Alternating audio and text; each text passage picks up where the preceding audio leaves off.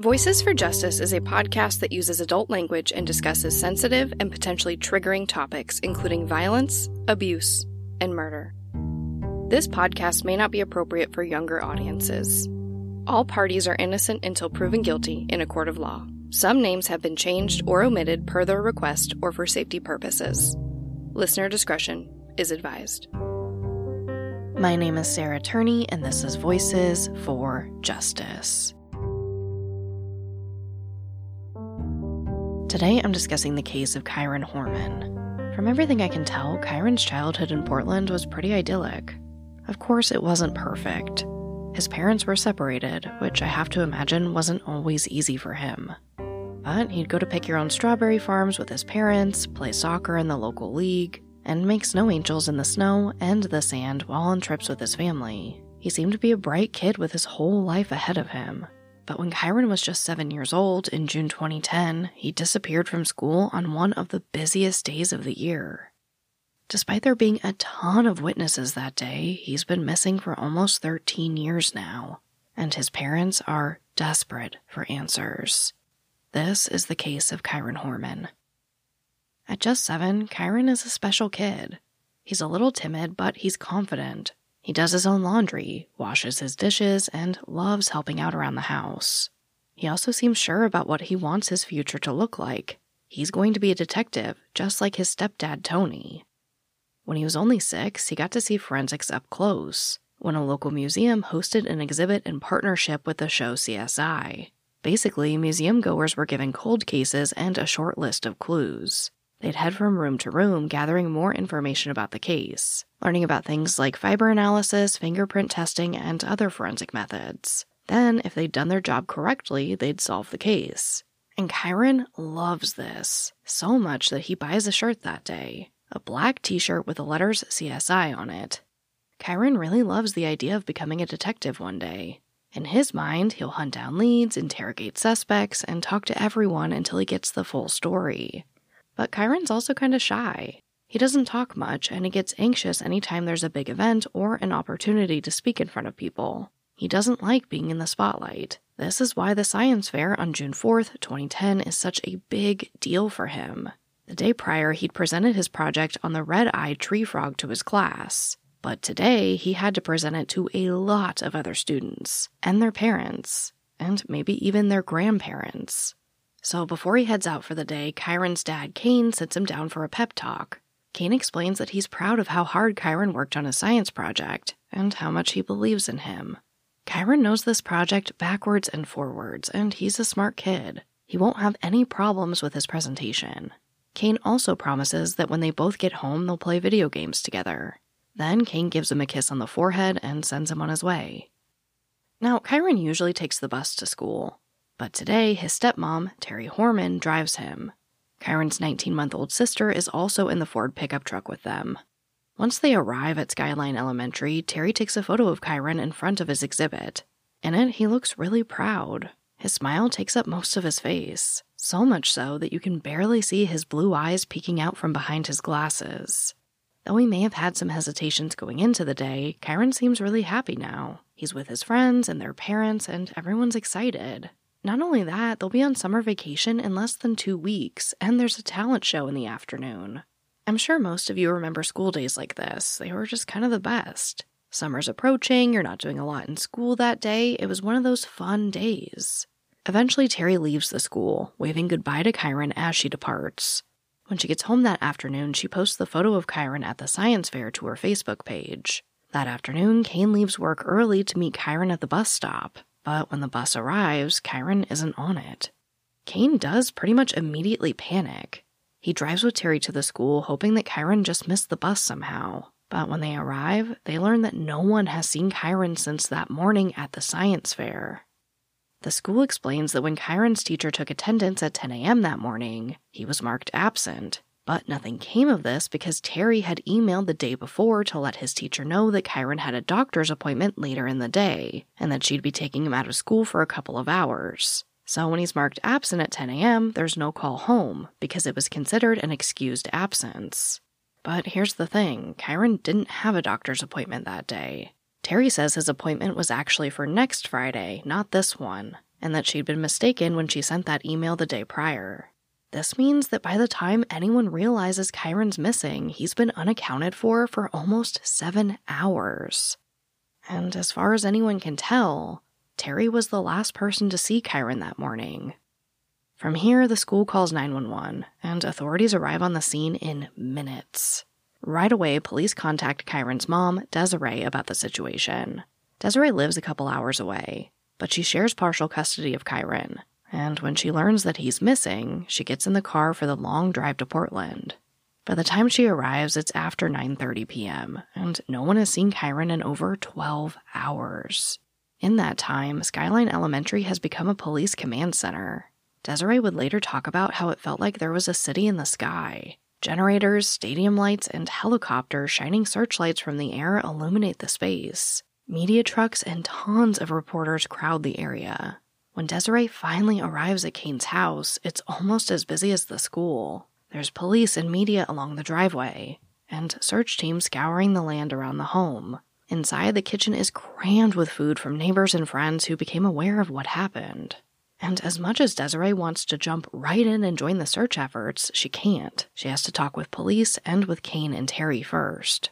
Now, Desiree and Terry have, to put it lightly, a pretty terrible relationship with each other. While Desiree was pregnant with Kyron, Kane had an affair with Terry. I don't know how long their relationship went on, and it really doesn't matter for Kyron's case, but I do know that when Desiree was 6 months pregnant, she discovered letters from Terry to Kane describing why and how Kane should leave the marriage. Eventually, Desiree left, and Kane went on to marry Terry. Over the years, the two women figured out a way to co-parent, but it's always been challenging, and as you can imagine, things are very tense. Now, 7 years after all that happened, Desiree is standing in Terry's kitchen, trying to make sense of how they got into this awful situation. And she can't stop thinking about Terry being the last person to see Kyron that day. Later that night, Terry hands Desiree a piece of paper with Kyron's photo on it, and a chill runs down Desiree's spine. It's a picture from the science fair earlier that day, and Kyron is wearing his CSI shirt, the one he got at the museum, the one he loved so much. And looking at this photo with Kyron smiling back at her in that shirt, Desiree is beside herself. But before she has a second to think, Terry chimes in and says it's kind of interesting that he picked that shirt, right? Desiree's stomach churns. It's a moment that would always stick with her. This episode of Voices for Justice is brought to you by June's Journey. I'm pretty sure everyone here loves a good mystery, especially one with as many twists and turns as June's Journey. You get to step into the role of June Parker and search for hidden clues to uncover the mystery of her sister's murder. You engage your observation skills to quickly uncover key pieces of information that lead to chapters of mystery, danger, and romance.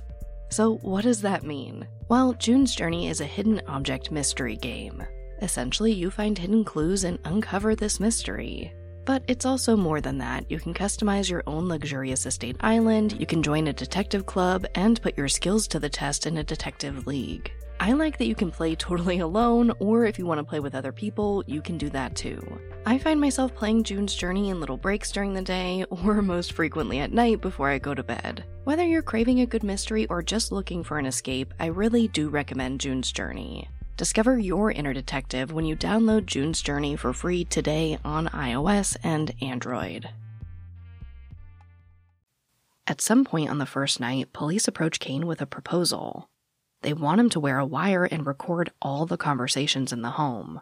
This is a huge step so early on in the investigation, and I don't know much more about it. But I do know that it didn't take much for Kane to get himself wired up. It seems like he's willing to do anything and everything that the police are advising if it means getting Kyron home.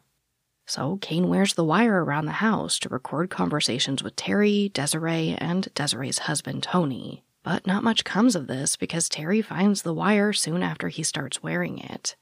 Desiree thinks that Terry is the police's prime suspect. Now, it's worth pointing out that Terry has never been named a person of interest in this case, but she was, and as far as we know, continues to be closely investigated. Police interrogate Terry a couple times over the weekend, and during that time, her story about that day changes and changes and changes. First, there are some discrepancies about when she left the school and how. She had originally said that she waved goodbye to Kyron from a stairwell, but when police point out that this would have been impossible given that a wall partially blocked the view, she changes her story. After leaving the school, Terry said that she'd gone to 2 local grocery stores. Police did find videos of her at the stores, but they were never able to find the item she says she bought that day. Then at some point in the interviews, Terry adds that she had also visited a Michael's Arts and Crafts store that morning, but she never went in because there was a long line. And when police went to verify this part of her alibi, they learned that virtually no one visited the store that morning, and there were no lines. There's also this issue about the gym. As Terry walks through her day, she explains that she went to the gym that morning around 11:40 a.m., but police discover that she'd actually clocked into the gym at 12:20 and left 22 minutes later without working out. She did talk to a couple of people while she was there, though. One woman told police that Terry was complaining about an injury she said she got from dropping a weight on her leg earlier that day. Now, you would think that this would usually cause like a big bruise or some kind of lump. But when Terry raised her yoga pants to show the injury, there was a gash on her knee instead. The woman told police that there's really no reason to think that the cut could have come from working out. And then there's a full 2 hours and 40 minutes where Terry was unaccounted for that day. She tells police that she may have spent this time driving around trying to get the baby to sleep. But these errors and discrepancies in Terry's story lead the family to worry that she may have had something to do with Kyron's disappearance. Now, no one kicks her out and there's no huge fight or anything, but I think it's safe to say that everyone at Kane's house is on edge and tensions are running high. The next day, the family hands out flyers with Kyron's picture. At this point, there's a lot of discussion about what happened to Kyron that day. Many offer up the idea that maybe Kyron had wandered out of the classroom and got lost exploring the woods. But Desiree knows her son. He's a rule follower. He doesn't like being alone. And he's really not one for adventures like that. She doesn't think he would have just wandered off. Desiree is sure someone took him off campus that day.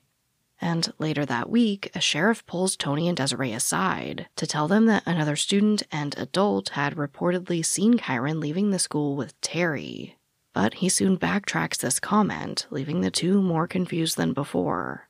Now, as the search grows, Kyron's case gets a lot of media attention, from local magazines and newspapers to national cable TV outlets, and the Facebook page for Kyron gains thousands of followers. Then he takes over on blogs, which was a big thing in 2010. Of course, online sleuths make a lot of comments on the pages. Now, while their commentary isn't always helpful, their presence does help get the case out there, and onto people's screens so that everyone knows what Kyron looks like. Through all of this, the family is under almost constant police supervision, and they're advised to not speak to the media. Meanwhile, investigators interview the family members over and over again, and they all submit to polygraph examination.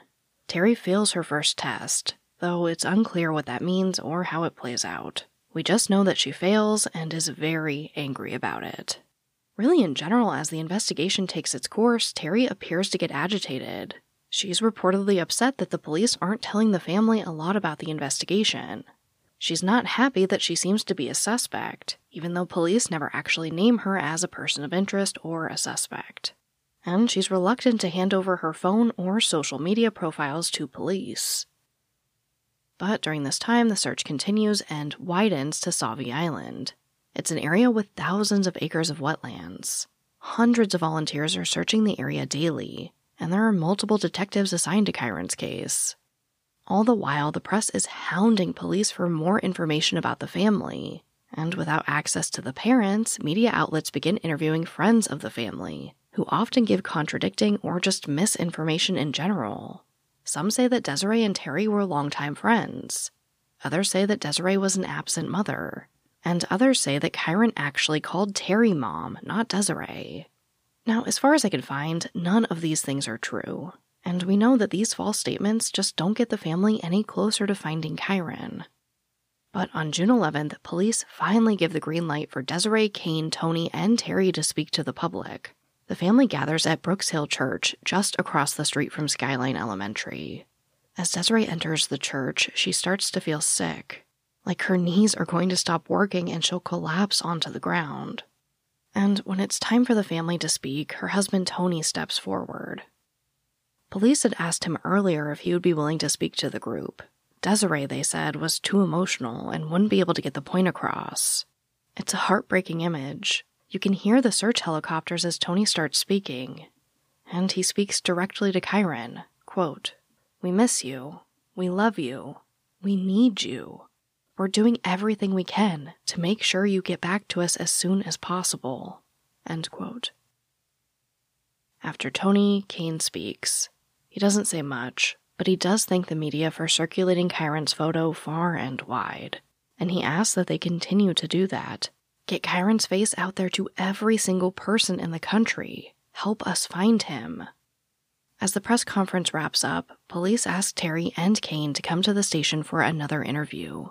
They want Terry to submit to another polygraph because she failed the first one. Terry does agree to the second test, but it doesn't last very long. I don't know why or how, but at some point, Terry stands up, refuses to continue the test, and walks out.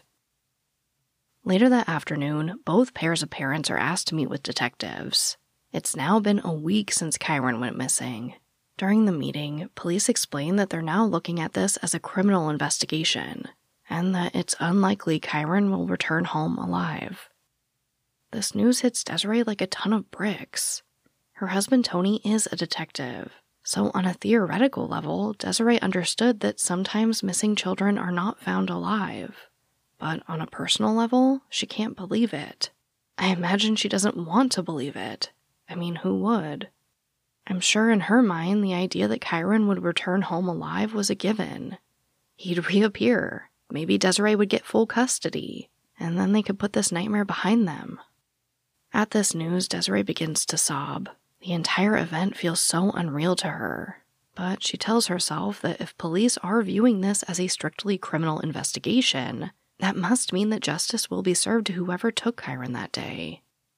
Now, I don't know how Kane and Terry react to the news, since much of what we know about this case comes from interviews that author Rebecca Morris did with Desiree for her book Boy Missing. But I do know that Kane has been deeply engaged in every step of this investigation. Days pass and leads build, but nothing seems to get police any closer to a break in the case. But then, finally, some good news. On June 15th, Clear Channel donates 30 billboards dedicated to Kyron. Tenor in English, tenor in Spanish, and the last tenor in Russian. By June 18th, police seem to have really narrowed down their search. They hand out flyers at Kyron's elementary school with 3 photos. One of Kyron on the day of the science fair, one of the white truck he'd been driven to school in, and one of Terry Horman. Police say they want to distribute this flyer in hopes that it will jog the memory of students and families who were at the school that day. As far as I could find, it unfortunately doesn't, but the next day, Terry agrees to a third polygraph. She fails this one too, though it's not clear what happened during the session. As far as we know, this is the last time Terry speaks to police about Kyron's case. Over the next 2 weeks, there's little movement. Desiree and Tony go back to their house 4 hours away from Portland, but they do regularly drive back into the city for meetings with police and to aid in the search effort. Kane continues to live with Terry, but their relationship is tense. By now, Kane is a really big figure in the investigation. He's basically the police's way into Terry. Authorities hope that Terry might confide in Kane if she did something, and he'll be able to relay that information to them. Then, on June 27th, Kane, Desiree, and Tony are called into a meeting with detectives. There's been a break in the case that's apparently so serious that Desiree and Tony need to drive to Portland right away. They're all instructed to meet with authorities at a local hotel, and no one is allowed to enter Kane's home until they talk with police. Once the group gets to the hotel, authorities finally share the news. While looking through Terry's email, they learn that she offered a landscaper a large sum of money to kill Kane. In other words, she hired a hitman.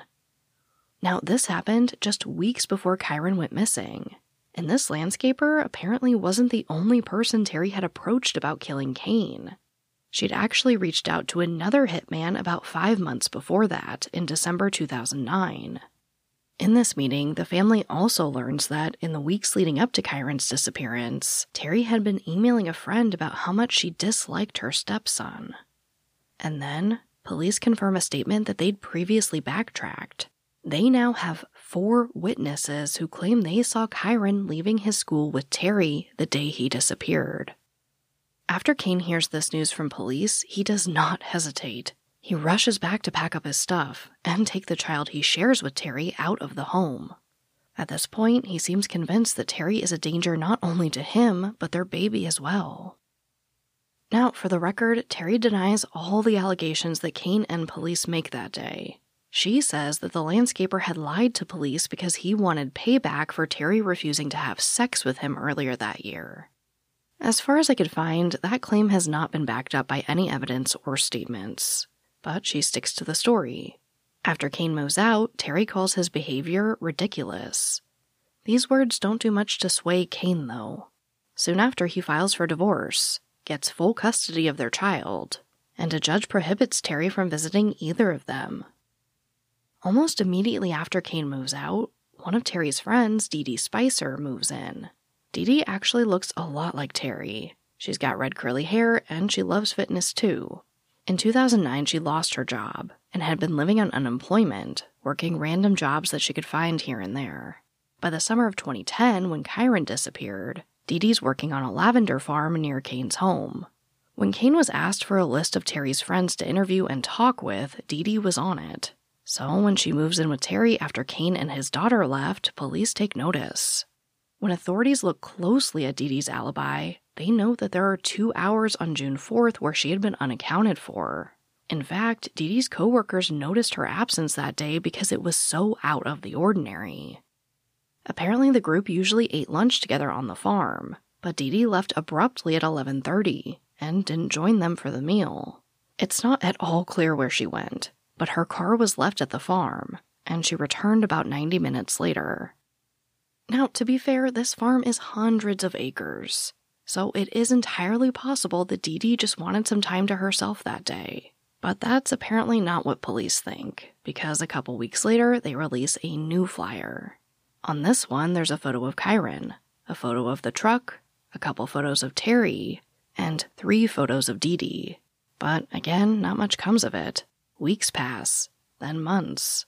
Desiree and Kane appear on Good Morning America, on the Today Show, and even on Oprah. By now, they'd really gotten used to these kinds of appearances. They would talk about the day Kyron went missing, what kind of kid he is, what foods he likes, and then sometimes Desiree would turn to the camera and make a direct plea to Terry, begging her to cooperate with investigators. These appearances do help keep Kyron's name in the media, which in turn keeps the search going. After 6 months, a sheriff gives a progress report to the Oregonian, the local paper. In it, he admits that he's losing confidence in the investigation. He shares that over the last 6 months, they've conducted 646 searches, collected over 4,000 tips, 40 witnesses appeared before the grand jury, and to date, the investigation had cost $1.4 million.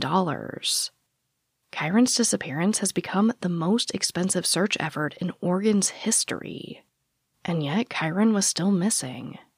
This, in turn, leads to commentary in the local community about how much the county, state, and federal authorities should be spending on one case.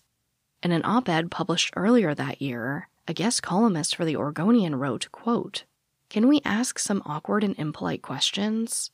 How much should society spend to find him?" End quote. Later, when asked about this op-ed, Desiree simply said, "It costs what it costs." A couple months later, in early 2011, the county government makes the hard decision to scale back the investigation to just one detective. But around the same time, the FBI adds 6 agents to the investigation. As the first anniversary of Kyron's disappearance approaches, media interest in his story picks up again. New billboards for Kyron go up around town. On Saturday, June 4th, 2011, Kane leads a team of volunteers as they work together to beautify the ground outside of Skyline Elementary. It's the same area where a memory wall had been set up for Kyron just days after he disappeared. The effort is beautiful, but it's also incredibly difficult. There are reporters and curious onlookers there, hungry for updates in a case that has none. Desiree just couldn't bring herself to be in front of cameras and other people that day, so she grieved the anniversary with her husband privately. But by the second anniversary of his disappearance, Desiree's done being quiet. She gathers a group in front of the Oregon Capitol, and with cameras all around, she speaks to the press. Not a day goes by that I don't think of him, or I don't think of anything else that I can do to bring him home. I pray that he will come home to me. I wait for the phone call every day to tell me that he's coming home. I hope that I am wrong, but I fear that he is gone forever. I believe that Terry Horman knows where Kyron is. I believe that Terry Horman is responsible for where my son is. The time has come for Terry to take responsibility for what she has done. It's a strong statement, and Desiree's about to announce something huge. It's been 2 years now, and although I believe that eventually the criminal justice system will take action against Terry, I have made the decision at this time to bring a lawsuit against her. In this lawsuit, I'm asking the court to compel Terry to tell me where Kyron is.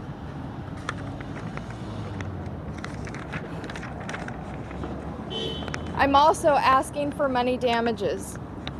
I do not intend to keep anything that is awarded from this case. Any money that I recover will be dedicated and used for families and parents of other missing children. I don't want Terry's money. I want Terry to face justice. Starting a civil lawsuit against someone during an ongoing criminal investigation is a complicated decision, and not one that Desiree came to lightly. Desiree's hope is that the suit would force Terry to be deposed and provide answers to questions they've been asking since day one. But later that summer, the Attorney General rules that they wouldn't be allowed to depose Terry. It's a blow to the case, but it doesn't stop Desiree from taking the suit to court. In October of that year, Dee Dee Spicer takes the stand for over an hour. She talks openly about her background, her various jobs, and her life in Portland. But when the conversation turns to Terry, Dee Dee pleads the fifth. Had she talked to Terry recently? Dee Dee pleads the fifth. Was she aware that Kyron Horman had disappeared? Even such a simple question is answered by pleading the fifth. In total, she pleads the fifth 142 times during the testimony. Now, I want to be crystal clear. Dee Dee is totally within her rights to do this. But for Desiree, Dee Dee's answers are cruel. Her son has been missing for over 2 years now, and Desiree believes that Dee Dee might have information that can lead to justice. And yet she's failing to answer any of the relevant questions. It's like a punch to the gut. When Desiree introduced the suit, she was excited about all the possibilities that it could bring to the case. According to her, police had offered up the criminal investigation file if the civil suit got to a point where that was necessary. If that happened, it could be huge. But when the time comes, law enforcement sit Desiree and her lawyer down for a meeting. In that conversation, authorities explain that because it's an ongoing investigation, they can't just hand over the file. Desiree's lawyer could force their hand and take them to court to share the file, but the local police department is wary of this. They tell Desiree that doing so would change everything about how law enforcement interacts with families of missing children. They say it could have a long-lasting impact on investigations after this one, and might cause police to keep families out of the loop during a missing persons case. I'm not sure how true this is. I can say that in my time in true crime, I've heard so many reasons for departments not wanting to hand over files to families. But the conversation causes Desiree to step back and drop the civil suit. On the day she announces the decision, Desiree vows that the person who led to Kyron's disappearance will be brought to justice sooner or later. And though she can't pursue justice through the civil courts, she's undeterred. I just want to take a moment to acknowledge Desiree's journey in all of this. These things are incredibly difficult. putting so much time and effort into something you believe will finally bring you answers about your missing loved one just to have it not work out is truly devastating. But she persists. Over the next few years, Desiree and Kane appear on multiple TV shows for interviews. In an episode on America's Most Wanted, one detective discusses how many events, rallies, and postering initiatives Kane has hosted to try to keep Kyron's name in the media. He said that Kane's been at some kind of event every weekend since Kyron disappeared. And that's still the case. Kane and Desiree independently host search parties, awareness events, and contribute to foundations for families of other missing people. One of the Facebook pages run by a family member posts just about every day with photos, thoughts, and ideas about Kyron and the case. Through all of this, Desiree and Kane maintain their belief that Terry is tied to the case somehow. It's kind of impossible for either of them to talk about Kyron's disappearance without bringing up Terry. In 2014, the negative press about Terry appears to reach a tipping point. In August of that year, Terry appears in court with a request to change her name to Claire Sullivan. At the hearing, 4 witnesses take the stand against Terry's proposed name change. One of them talks about how they believe Terry wants to change her name so that she can distance herself from Kyron's case. Now, this perhaps is enough to move the judge, because in the end, he decides to not grant Terry the name change. He says that until Kyron's case has been resolved, it's just not in the public's best interest for Terry to change her name. For those who think Terry may have had a role to play in Kyron's disappearance, this minor win is a big victory. It means she can't just slip by unnoticed. Now, every couple years, the National Center for Missing and Exploited Children releases a new age-progressed photo of Kyron. While these pictures bring new hope to the case, they can also present new, complicated feelings. Here's Desiree again. It's extremely hard. Every age progression that we do is rough because you see the life that you're missing out on. You see your child. It's a sad fact. Even though these photos are advancing the case, they're also a painful reminder of how much time has passed. But with that pain comes hope. Which brings me right to our call to action. Please circulate the age-progressed photo of Kyron. Let's keep the pressure on his case. Also, if you live or grew up in the Pacific Northwest, Kyron's family asks that you try to remember June 4th, 2010. And when I think about that day and the people in our community, I keep wanting to reach out to them and just get them to think through that day again and not just look for things that stand out that were not obvious, but think about the obvious. Think about what you did that was just normal faces that you would normally see there, and retrace some steps. Look through the things that they have. If they have photos or even paperwork from that day, come bring it in. Come turn it in. There could be something in the background of a photo. There could be something on a document that has a timeline or a date stamp on it that could help. As a reminder, Kyron Horman went missing on June 4th, 2010 in Portland, Oregon. As of recording this episode, he would now be 20 years old. He has light brown hair, blue eyes, and likely wears glasses. If you have any information about Kyron's disappearance, please contact the Multnomah County Sheriff's Department at 503-988-0560. If you want to learn more about Kyron's case, because this really just scratches the surface, I highly recommend reading the book Boy Missing by Rebecca Morris. It was incredibly helpful in creating this episode. But, as always, thank you, I love you, and I'll talk to you next time. Voices for Justice is hosted and produced by me, Sarah Turney, and is a Voices for Justice media original. This episode contains writing and research by Amber Von Schassen, edited by Kate Gallagher. If you love what we do here, please don't forget to follow, rate, and review the show in your podcast player. It's an easy and free way to help us and help more people find these cases in need of justice. You can also support what we do here on Patreon at patreon.com/voicesforjustice. And for even more content, check out my other podcast, Disappearances, only on Spotify.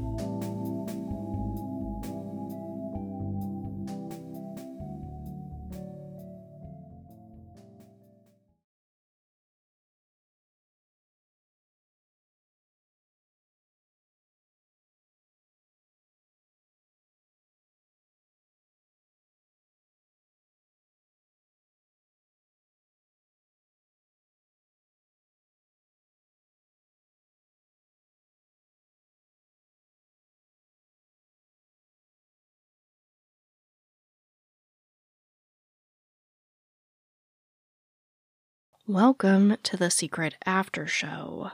Now, I've wanted to cover Kyron's case for a very long time. I mean, I read Rebecca's book, I think about 2 years ago, almost when I started covering other cases on this podcast. I mean, Kyron has been on my list for a long time. And I really struggled between, do I do a super, super deep dive, or do I try to keep it a little more summarized? And honestly, it's a hard decision to make. You run the risk when you do these deep dives of kind of losing people along the way. Honestly, like Kyron's case is one of those cases that I think could be an entire podcast series. But with the help of my amazing, incredible writers and editors, which I'm so grateful to have, I think we were able to boil it down pretty well. Now, what I wanted to talk to you guys about here in this after show was something that was really hard for me to keep commentary out of the episode about, and you might have guessed it, that is the discussion about, the cost of an investigation. How much should these agencies spend on one case? And I have to say, I'm not sure I can look at it very fairly given my situation. I really do think that Desiree's answer was kind of perfect. It costs what it costs, and that might sound arrogant to some people. That, wow, you think that, your son deserves $1.4 million to be searched for when all these other cases don't get it. And that's a fair fight. That's a totally fair argument. There are so many cases that don't get the same resources as other cases, and that's a very important issue. What's hard for me is if that's your kid, your loved one, you might see it differently. What kind of cost can you, in this case, really, what cost can you put on a life? What cost do you put on returning a child to their home if they're being sex trafficked or human trafficked in general? What is the price of a resolution? How much should we spend on closure, for lack of a better term, or answers? Now, I don't have the answers for you. I think if someone told me in the midst of my sister's investigation that they were spending too much money, I might have lost my mind, to be totally honest. Because again, I can't look at these things perhaps as fairly as somebody more removed from situations like this. So I feel like Philip DeFranco, if anybody watches that out here. But I want to throw it back to you guys. I would love to continue this discussion with you on social media. If you guys join me here for these secret after show moments, I don't love putting it in the main episode, but I would love to have that discussion with you on social. Let's talk about it. What do you think? I feel like because of my personal experience, perhaps I'm not seeing it clearly. So do you think that there should be a cap on these investigations? Should there be a budget for something like a missing child? Should they only hit, $500,000 or $1 million? What do those numbers look like? Should those numbers be in place? I would love to hear from you. But that's really all I have for you this week. So, as always, thank you for tolerating me. I love you, and I'll talk to you next time.